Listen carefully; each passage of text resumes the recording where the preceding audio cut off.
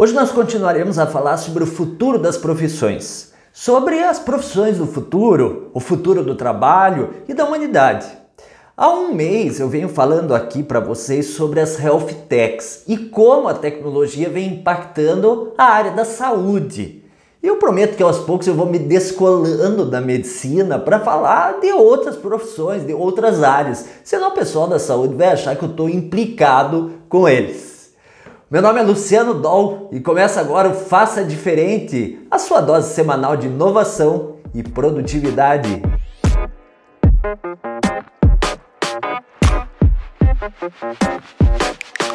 Eu sei que pode parecer até implicação, mas o fato é que a medicina é uma área que envolve diagnóstico e tomada de decisão, ou seja, um prato cheio para a chamada inteligência artificial. Nos primórdios da IA, como costuma ser chamada a inteligência artificial, lá nos anos 70, os primeiros sistemas especialistas foram desenvolvidos exatamente para a área médica. Agora, de lá para cá, muita coisa evoluiu e hoje a inteligência artificial não é mais aquela utopia de laboratório, ela é real, é prática e mais ainda surfa na onda da exponencialidade. Hoje o Watson da IBM tem sido muito utilizado para o diagnóstico de doenças. A inteligência artificial embutida no Watson começa a dar sinais de que funciona melhor que o ser humano quando a tarefa é diagnosticar doenças. Num experimento recente, por exemplo, um sistema baseado em IA diagnosticou corretamente 90% dos casos de câncer de pulmão entre os que lhe foram apresentados. Enquanto os médicos humanos, acredite, tiveram êxito em apenas 50% deles. Quando um especialista em sono, por exemplo, diz que a gente deve dormir 7 horas e meia por dia, por noite, né? Será que isso funciona igual para todas as pessoas? Claro que não.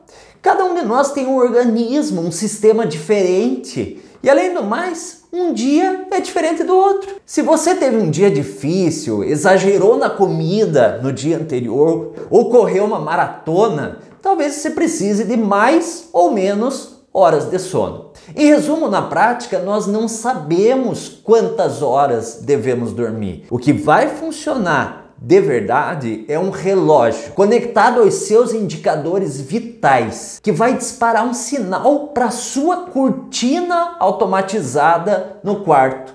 Ela vai abrir no momento ideal para despertar. Na minha casa, nós projetamos aqui um sistema de irrigação da grama por meio de dutos que levam a água da chuva captada por uma cisterna até aspersores escamoteáveis.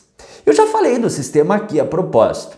Para ligar e desligar a irrigação, eu uso o celular ou até um comando de voz. Mas a questão é, quando que eu devo molhar a grama? De manhã? No final da tarde? Quanto tempo deve ficar ligado? Com que frequência eu devo ligar? Um algoritmo de inteligência artificial com dados da previsão do tempo e recebendo ainda dados de sensores enterrados na grama saberiam exatamente o momento de ligar e desligar o sistema. Você continua ainda achando que o algoritmo não consegue te ajudar a tomar uma decisão? Imagine a seguinte situação.